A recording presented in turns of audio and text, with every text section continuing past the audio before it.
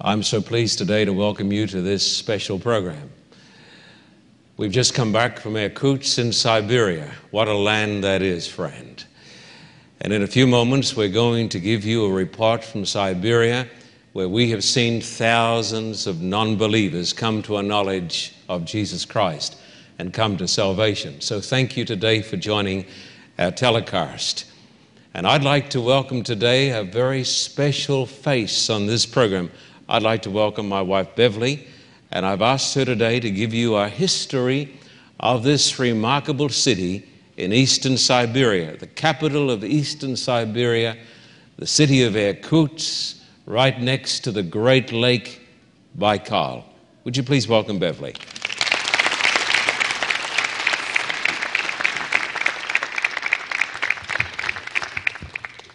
Irkutsk is the capital of eastern Siberia and has played an important role in the history of Russia. A history that begins in the middle of the 17th century when a Cossack detachment sent on an expedition from Western Russia arrived in Irkutsk. The Cossacks built a settlement on the banks of the beautiful Angara River. Gradually, the news about the newborn town began to spread all over Russia, and as a result, more and more people began to arrive. The location itself was ideal. It was and is surrounded by the magnificent Taiga Forest and is only about 30 minutes from the largest freshwater lake in the world, the mighty Lake Baikal. The length of the lake is the distance from Los Angeles to San Francisco, and a bit further than that, in fact. Being so far from the big industrial cities of Russia, the town had to produce most of its own goods.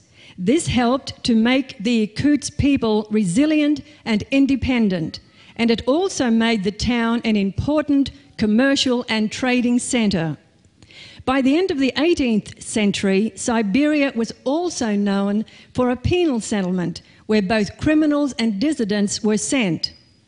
The Decembrists were a large group of noblemen, many of them related to the royal family, who revolted against autocracy and serfdom in St. Petersburg in December 1825, hence the name Decembrists. However, the Tsar discovered the plot and had 5 of their leaders put to death, and the remainder were exiled to Siberia. The Decembrists had a large impact on the history of Irkutsk.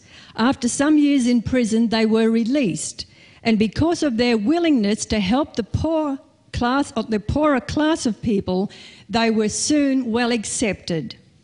Being well educated and a cultured, noble people, they had a tremendous influence in developing the economy, the sciences, agriculture, medical services, education, and the cultural life of the city. Another great event was the building of the Trans-Siberian Railroad at the end of the 19th century, which of course accelerated Siberia's economic progress. Then, October 1917, news of the victory of the Socialist Revolution was heard in Irkutsk. However, many of the merchants and others didn't want anything to do with it. And it wasn't until 2 years later, when a division of the Red Army entered the city, that Soviet power was really established. For the next 70 years, Siberia, like the rest of Russia, was under the curse of communism and atheism.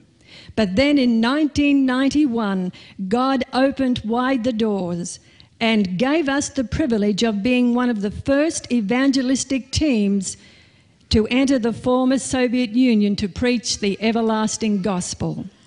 August 8, 1999, and the Carter Report arrives in Irkutsk to begin a months-long series of meetings filled with hope and love. We have many wonderful stories to share with you, including our visit to an orphanage where we handed out the beautiful toys that many of you so generously gave to us before we left here. We were also able to give a large supply of food to 2 other orphanages. Just one personal story, and I believe this sums up the feeling of many or all of the people that I met during the program. On the very last evening, I was approached by a well-dressed and well-spoken lady who said to me, "Thank you and all of your friends in America and Australia for coming here. Before you came, I was sad and lonely and without hope. But now I feel like flying, and if you could have seen the expression of love on her face, you would have known that your gifts of money and your prayers have indeed been blessed by God." And so on her behalf and on the behalf of thousands of others who now have peace and hope and love in their lives, thank you. And thank you so much for helping to make all of this possible.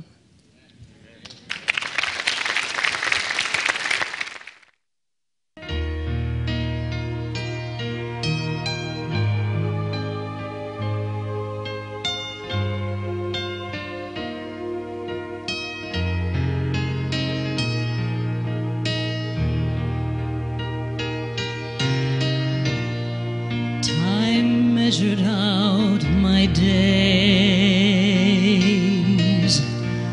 life carried me along. In my soul I yearned to follow God, yet knew I'd never be so strong. I looked hard at this world to see how heaven could be gained, just to end where I began, where human effort is all in vain. Were it not for grace, I could tell you where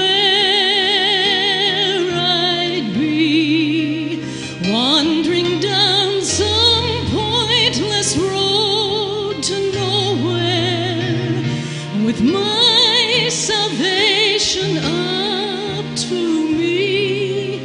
I know how that would go. All the battles I would face, forever running but losing the race, were it not for grace.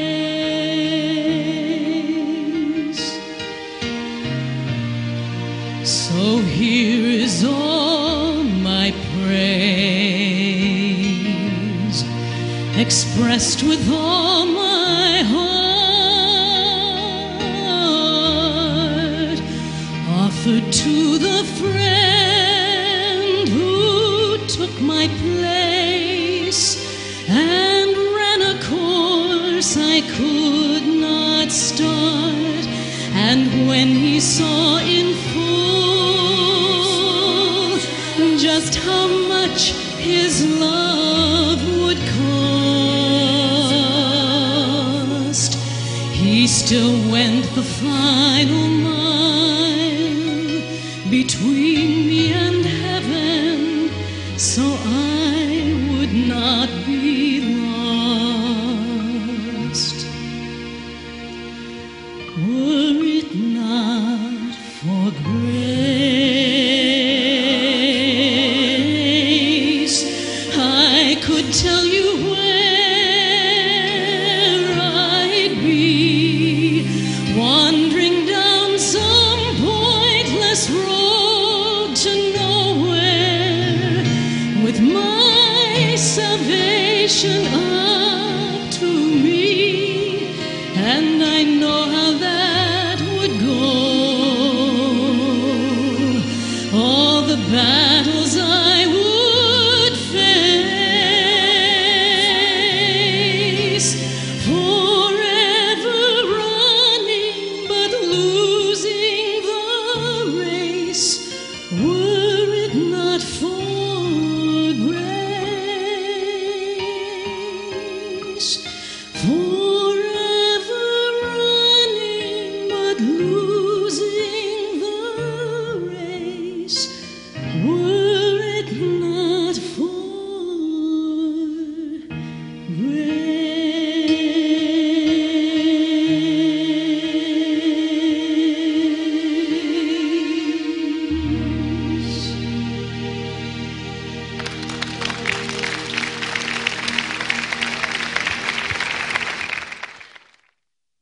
very dear friend of mine, a very special friend of this church and this ministry, is Dr. Rex Edwards from the General Conference. Dr. Edwards is the Associate Vice President of Griggs University in Washington, and he came with us to Irkutsk, and he spoke to the ministers there. Not only was he a great blessing to all of us, but he ran seminars for the pastors. And this is how he has spent many years, running seminars for pastors. He was a member of the Ministerial Association for a long time, and during that time was in charge of the quite famous Preach program around the world for pastors of our faith and not of our denomination. He is a distinguished preacher and theologian, and he is my friend and my colleague, and I could say from the same division which we consider to be the best division in the world, the vast South Pacific Division. And so please join me in giving a very special welcome to our friend, Dr. Rex Edwards.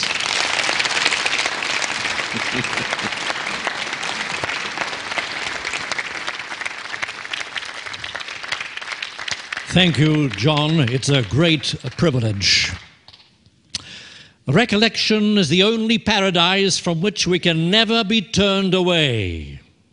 And I have 3 very abiding recollections that summarize my experience with John and the team in Irkutsk. Now, each of these abiding recollections can be summarized in a single word, each of which begins with the letter M.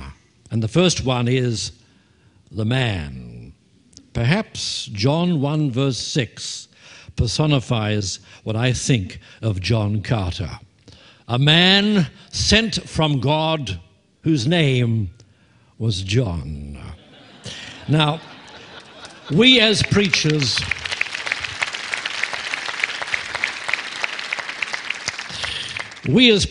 always emphasize the second phrase, sent from God, because we believe we have divine authorization.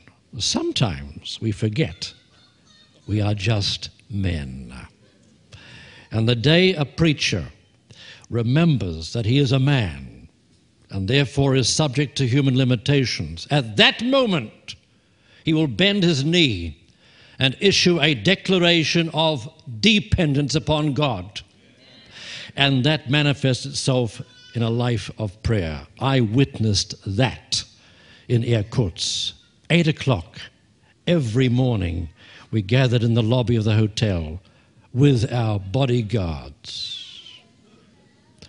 John never missed one of those worship periods. And then, in the evening before the meetings commenced, behind the stage, we cried unto God. We surrounded John with arms of love and prayer that he would be a fit vessel through which grace could be mediated. You see, John believes that ministry without prayer is atheism. I want to tell you, that program was bathed in prayer and under the control of the Spirit of God. The second abiding recollection is comprehended in the word message, the message, and particularly its relevance. Now, I have taught preaching for many years, and the difference between a circle and an ellipse is that a circle only has one center. An ellipse has 2 centers. All great preaching is elliptical. It has 2 centers. The preacher enters the biblical world. In that world, he finds timeless truths, which he brings into the contemporary world. The preacher's task is threefold: investigation, interpretation, and application. And John knows that interpretation and investigation without application is abortion. You should have seen the hope born in the hearts of those 13 18,000 people as John reminded them of who they are as children of God. The message is still relevant. And finally, the final abiding recollection that I have of Irkutsk is summarized in the word movement. The movement of the Spirit. You see, we witnessed in Irkutsk a new Pentecost. And we should not be surprised because we are living now in the age of the Spirit. And you know, John, to endeavor to achieve in the flesh what can only be accomplished in the power of the Spirit is absolutely futile. And I witnessed the movement of the Spirit of God there in Irkutsk. You know, John, I've come to the conviction that there is too much perfection in the church. We're organized, we're mechanized, we're even computerized. But John and I know that the New Jerusalem cannot be built with the powers of Babylon. Only the power that comes from God out of heaven. Remember, the gift of the Spirit is inseparable from the work of the Son. And in that, John and you are all happily engaged. John is successful because he sees the invisible. He expects the impossible. And by the power of the Holy Spirit, he achieves the incredible. And for that, I thank God for him and for you and all others who support this ministry.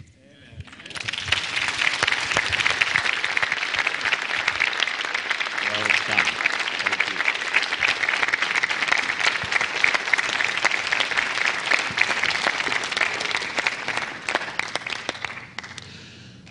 Jesus never did many of the things that we consider necessary and important. Jesus never chaired a committee. Jesus never sat on a committee. That gives me a precedent. Jesus, while highly educated, never went to school or college. He was never ordained by a church. He was never employed by a church. He was never on any person's payroll. He never had a check account, owned a home, a motor car, a telephone, or a computer.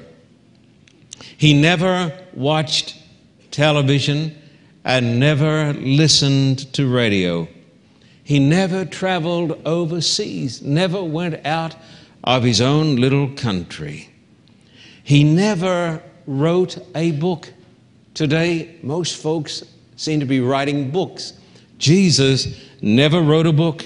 He never ran for public office, never was involved in politics, never held office in the church or in the world, never was married, and never was politically correct.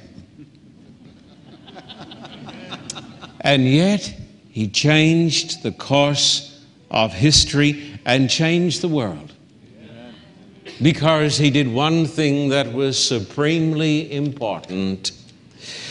He did that which was tremendously essential, that many of us are good in those other things, but we forget the most important thing that a minister and that a church are called to do. And I want you to take the Bible now and turn with me, please, to the book of Isaiah, chapter 61, and verses 1 down to 3, if you don't mind, dear friends. Those watching on television, I invite you to get your Bibles. Turn with me to the Gospel prophet Isaiah, chapter 61, and verses 1 down to 3. And we shall look at these verses, and then I'm going to break the words up, the verses up, and we're going to talk for a little while about their meaning. The Spirit of the Sovereign Lord is on me. This is what is called a messianic prophecy. It was fulfilled in the life and the ministry of Jesus. But in a sense, in a very real sense, these words are applicable to every person who takes the name of Christ. And notice the words, the Spirit of the Sovereign Lord is on me. because the Lord has anointed me to preach good news, or the gospel, to the poor. He has sent me to bind up the brokenhearted, to proclaim freedom for the captives and release from darkness for the prisoners, to proclaim the year of the Lord's favor and the day of vengeance of our God, to comfort all who mourn and provide for those who grieve in Zion, to bestow on them a crown of beauty instead of ashes, the oil of gladness instead of mourning, and a garment of praise instead of despair. They will be called oaks of righteousness, a planting of the Lord for the display of his splendor. By his lips and through his hands, he poured upon the world a flood of love and grace. He was called to do these things, to give to men and women a crown of beauty, the oil of gladness, and a garment of praise. And may I suggest to you today, on the authority of Holy Scripture, this is the mission and the work of the church. And every person who names the name of Christ is called to do those things that the Master did. Would you please notice these verses one by one? Isaiah 61 and verse 1, and we shall work through these verses together, dear friend of mine. Isaiah chapter 61 verse 1, Jesus said, "The Spirit of the Sovereign Lord is on me." The Spirit of the Sovereign Lord. The work of God cannot be done by the spirit of man.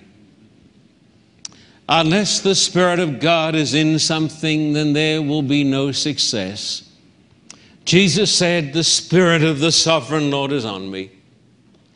The story is told of a group of elders, of village elders in Africa, who would sit around the campfires at night. In the center were the sticks of wood, and there was the blazing fire. And sitting around the fire were the elders, chatting and talking among themselves.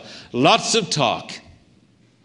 And one day, as the elders were traveling together through that part of Africa, not far from their campsite, they came upon a group of baboons. This is true. And the baboons had placed in a ring in the center a few sticks of wood. And they were sitting around the sticks of wood, and they were chatting and talking and dialoguing like the elders. And one of the elders said, "Look at the baboons. They're copying us. They have a ring, and they're sitting there, and they're gibbering, and they're talking. They're having a committee meeting. They have everything. They have the ring, they have the elders, and they have the sticks, but they have no fire." Oh, my friend, what an indictment upon the church. They have the committees, they have the elders, they have the talk, but do they have the fire of God? Jesus said, "The Spirit of the Sovereign Lord is upon me." Some time ago, here it is, I attended a very important church conference.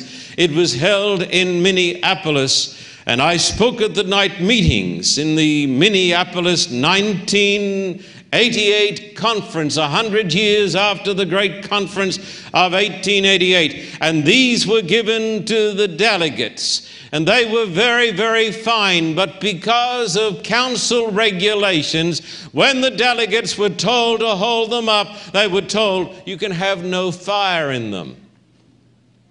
And so we stood there holding these things to the church and the world, but no fire. So often, my friend, that is the very condition that is in the church. We have the committees, we have everything, but we hold these up to God and we almost insult His holy name, because while we have these things, they have no fire.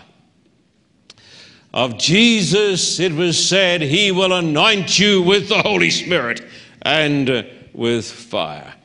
The story is told of an Indian here in this great continent of the United States of America who was visiting a railway yard, and there was a great locomotive, one of those great old steamers, but it was silent. It was going nowhere, and the Indian climbed up and looked inside where the driver should stand and where the fireman should stand beside him, and he said, "Big problem, no fire inside." Big problem, no fire inside. My friend, if there is no fire inside, there will be no huff, there will be no puff, there will be no steam, and there will be no movement, and there will be no souls won to Jesus. Amen. What the church of the living God needs more than anything else, what this poor sinner, struggling sinner saved by grace needs more than anything else, is fire inside. Amen. That's what you need, my friend. That's what our preachers need. That's what you need. That's what our churches need. That's what our conferences need. We need fire inside. And what a change takes place when God, in spite of our weaknesses and our infirmities and our failings, when God comes with the fire of heaven. I freely confess to you today that I was in Irkutsk, as Paul said, in much weakness and in fear and in trembling, and my confidence was not in man, because I felt my complete, utter inadequacy, I think, as I've never felt before. When I stood before a vast audience that was anything but a congregation on the opening night, what a wild audience it was. I was almost unnerved, and I felt like coming home. I felt that God had taken the wings off the chariot for a while. There I saw a vast crowd of unbelievers who had come not to hear the word of God, but had come to the stadium where they are used to seeing football matches. And they came with their cigarettes, and they came with their cans of beer, and they came by the thousands. They came in by the thousands. They walked about by the thousands. They seemed to be an irreverent crowd of people. And I thought to myself as I stood up before that crowd, what is man? What can I do? Why am I here? But I'm here today to testify to the fact that there is the Spirit of the living God who is alive in this world. And as I preached the word of God here in Irkutsk, 3,500 miles east of Moscow, at the ends of the earth, I discovered that the Spirit of God is in Irkutsk as He is in Los Angeles and any other part of the world. And Jesus said, the Spirit of the sovereign Lord is upon me. It is a strange thing, because it must only be by divine grace that God is prepared to take sinful, stumbling human beings and clothe them with the Spirit of God for His glory. And I saw, and you will see, the faces of people who came as irreverent, godless people. I saw their faces changed, and I saw a godless audience become a worshiping congregation. The Spirit of the sovereign Lord is upon me, Jesus said. Is He upon you? Read on. The Spirit of the sovereign Lord is upon me, because the Lord has anointed me to preach good news to the poor. To preach good news to the poor. That is the next phrase I want you to think about. Jesus said He was anointed to preach good news to the poor. We are not anointed, my friend, to do any other work in the ministry but to preach the word of God. The Bible says He ordained 12 and sent them forth to preach. That is the calling of the minister, Pastor Rex. We're told in Ephesians that people outside of the kingdom of God are without hope and without God in the world. Why does the church exist? The church exists for one supreme purpose: to preach good news to the world. If your church is not doing that, I say to you, either change it or leave it. And find a church where you can have fellowship with a group of people who believe in the Bible. Every pastor is called first and foremost to preach good news to the world, to the poor. People say, why have you gone to Russia? Because God has opened the doors. There are millions of people across this vast land. When you think, if you travel from Moscow to Vladivostok, you travel 6,000 miles. More than double the size. You can put the United States in this area here. And millions and millions and millions of people without a knowledge of God. And the Bible says, without hope or God in the world. Does it not stir you today to preach good news to the poor?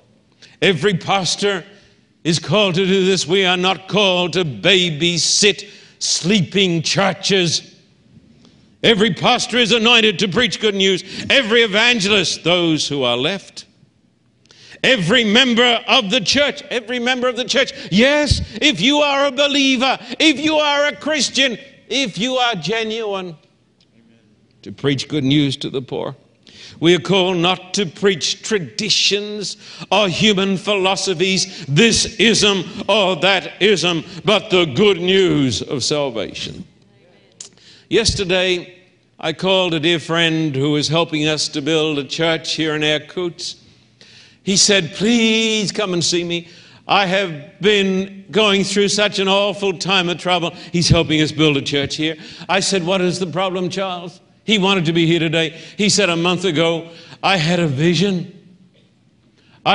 He said, I don't think it was even a dream. I think it was. He said, I awoke. I was wide awake, and I could see that there was a judgment going on in heaven, and people were discussing my name. And he said, at the end of the discussion, the angel said, rejected. He has been sick to death ever since that temptation from Satan. Because I said to him, Charles, do you trust in Jesus? Yes. Is your life under the blood? Yes. Are you living according to God's word? Yes. I said, nobody can pluck you out of the Father's hand. That is the good news that we preach. We are not here, my friend, to talk the opinions of men and to put burdens upon men's shoulders. But we are here to lift the burdens by preaching good news. Amen. Isaiah 61 and verse 1, or as Pastor Edwards and I say, more correctly, Isaiah. Chapter 1, 61, verse 1. The Spirit of the Sovereign Lord is on me. Rex, how are we doing today? How are we doing? You doing well? I'm doing well too. You and I are going to have a wonderful chat this afternoon during the meeting. Back to the text. The Spirit of the Sovereign Lord is on me because the Lord has anointed me to preach the good news to the poor. You notice it says preach. It's got nothing to do with counseling.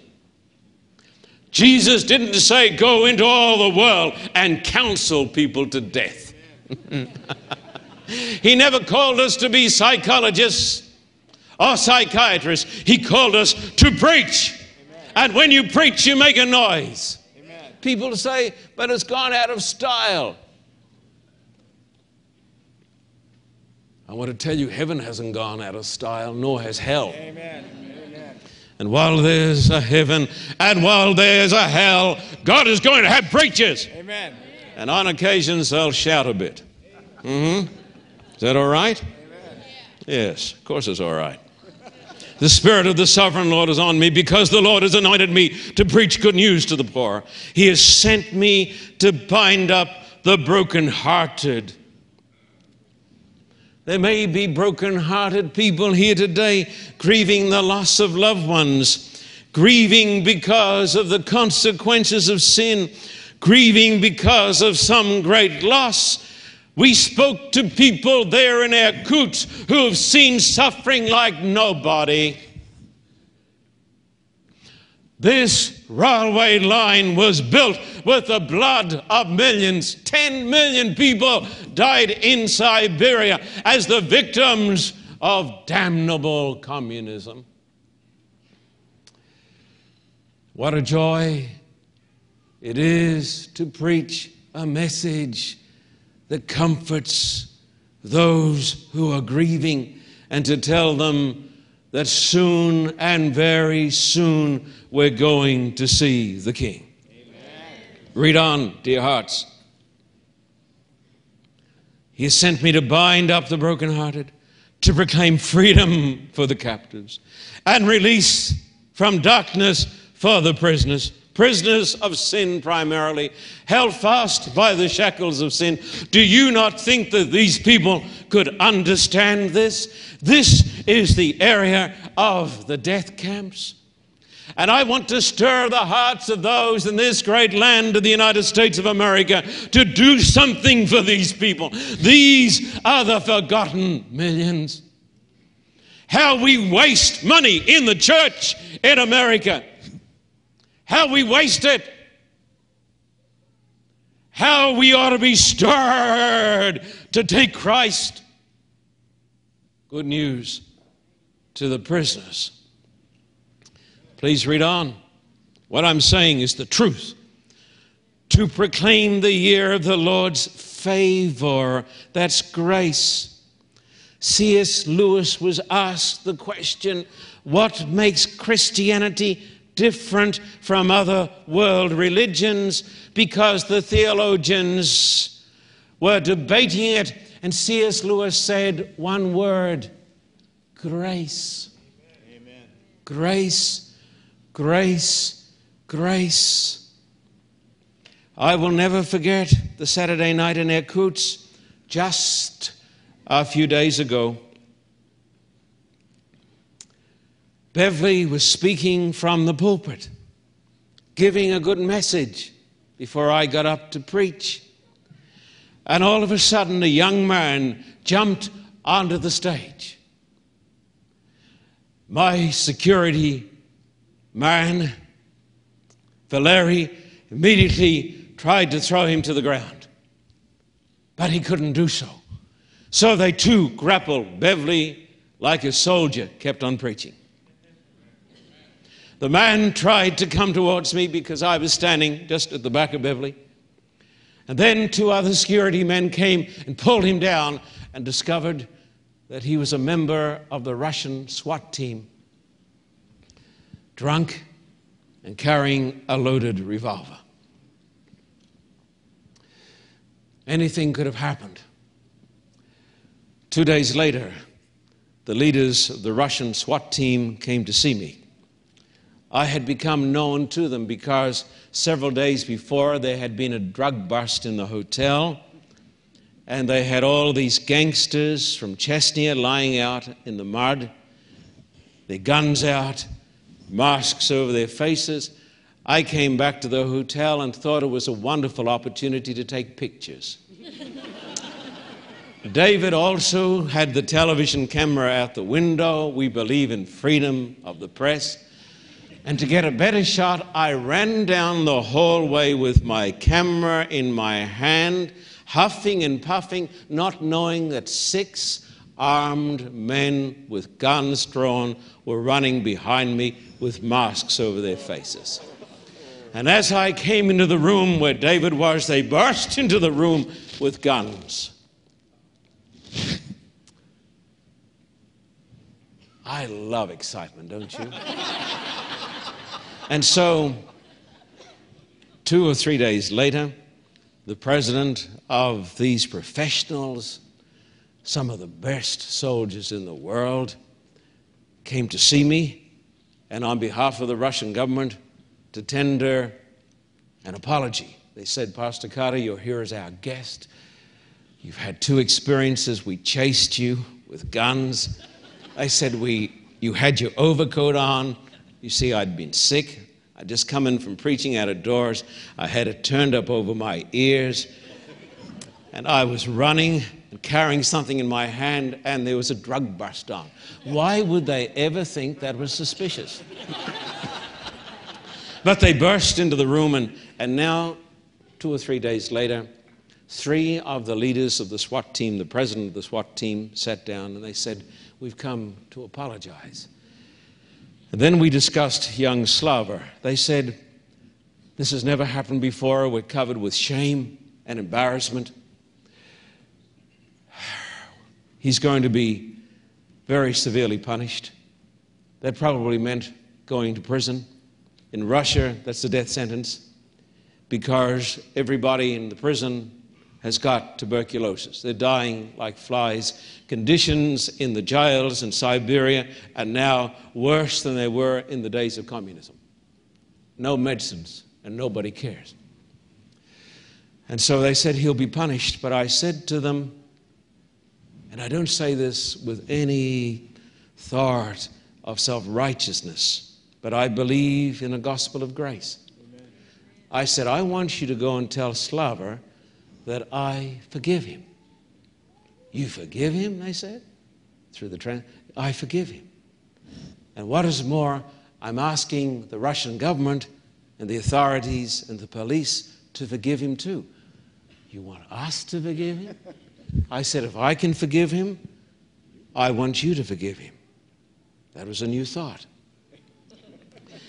And then the president of the SWAT team, who was a gentleman, said to me, "We'd like to make some compensation. We'd like to make available some of our SWAT team members to go with you and to protect you, so this will never happen again." And so the next day, we had members of the Russian SWAT team. I would rather have them protecting me than fighting me. I wouldn't like to go to war with those young men, heavily armed, but built so strong. And 2 nights later at the meeting, a young man came in with his coat on, with a big bulge here, strongly built. I thought I've seen him before. He came and sat down with the other member of the SWAT team in the audience, and I went over to him, and I took a Bible. And I said, "I want you to know that I forgive you, and here is a Bible." And he got up and he put his arms around me. That was the man who came to the meeting with a gun. And the authorities let it be known to me, "Because you forgave him, we have forgiven him too. And we have put the past behind." This is grace.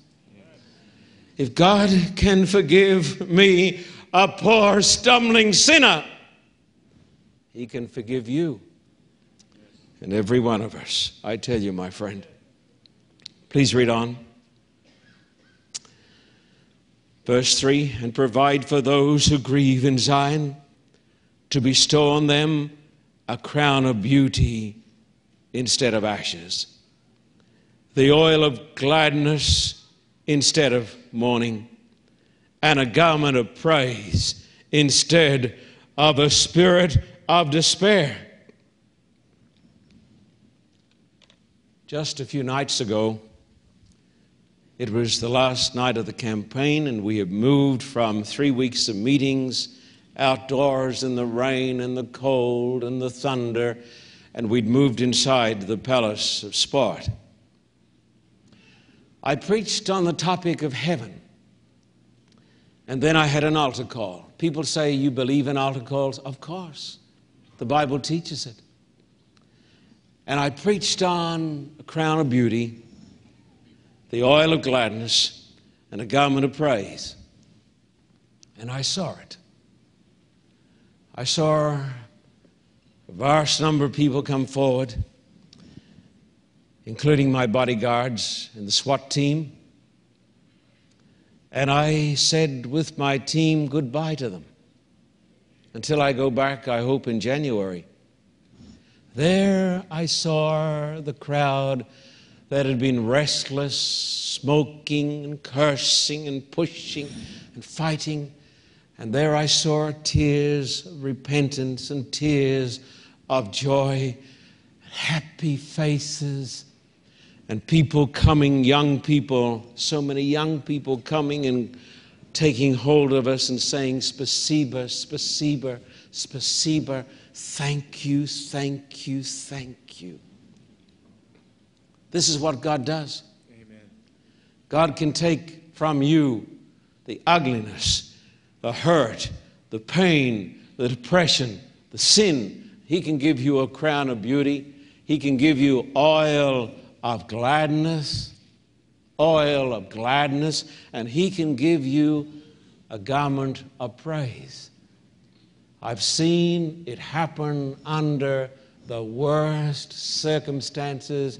If it can happen to communists and atheists and unbelievers, surely, my friend, it can happen to you and to you and to me. Amen. And of course, that's what Jesus did, you know. That's what Jesus did. That's what Jesus did. We can never do what Jesus did. We cannot die for somebody's sins. We cannot live the life that He lived.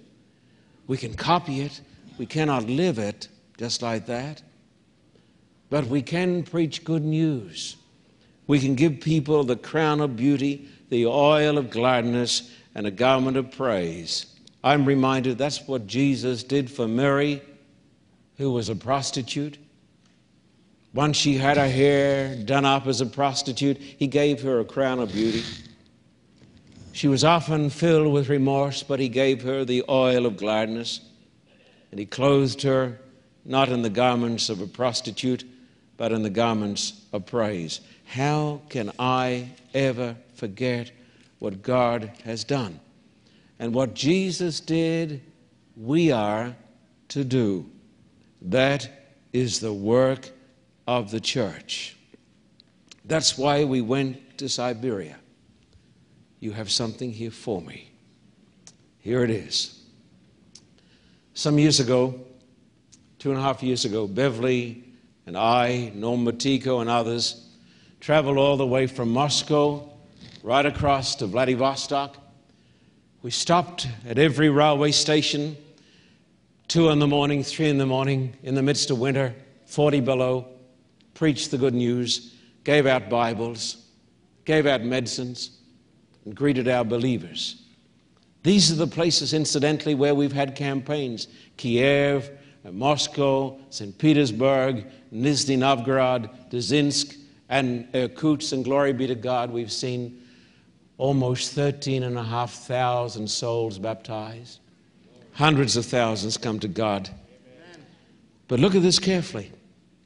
A few days ago, it was rusty, but we've had it cleaned for church. It's a spike from the Trans-Siberian Railway line. I'm told by the experts it goes back to the days of the Tsars. Really, I guess it should be painted red, because I guess it really is stained with blood. The communists built there a railway to hell, to Irkutsk and all of these other places where the death camps were. Millions of people traveled along this railway line without hope and without God in the world. 10 million of them died. Can you believe that, friend? 10 million of them died. The purpose of this church and this ministry is to build a roadway to heaven. Amen. A railway to heaven by preaching the gospel. Amen. Every sermon that is preached is a spike driven into God's railway to heaven. Because of you. Because of Christ. There are going to be people in heaven. Read the text again. Read the text again. Isaiah 61, verse 1. The Spirit of the Sovereign Lord is on me, because the Lord has anointed me to preach good news to the poor. He sent me to bind up the brokenhearted, to proclaim freedom for the captives and release from darkness for the prisoners, to proclaim the year of the Lord's favor and the day of vengeance of our God, to comfort all who mourn and provide for those who grieve in Zion, to bestow on them a crown of beauty instead of ashes, the oil of gladness instead of mourning, and a garment of praise instead of a spirit of despair. You and I, this ministry and this church, may never do what the church or the world considers to be important. But let us hereby resolve, by the grace of God, to do the work that Jesus did for his sake, for the souls of the people, and for the glory of God. Amen. Please bow your heads. Our precious Father, today, we thank you for Jesus, who came to preach the gospel to poor sinners like we are. We thank you for the mighty work of the Spirit of God, and might it be that everyone will be able to say here today, the Spirit of the sovereign Lord is upon me, because the Lord has anointed me to preach the gospel to the poor. Our hearts today go out across the time zone, 16 time zones at least, to the people in Irkutsk and Siberia who are worshiping you on this Lord's Day. Bless them, comfort them, establish them, and strengthen them. And at last, dear Father, with us, save them in the kingdom of God through Jesus Christ our Lord. Amen and amen.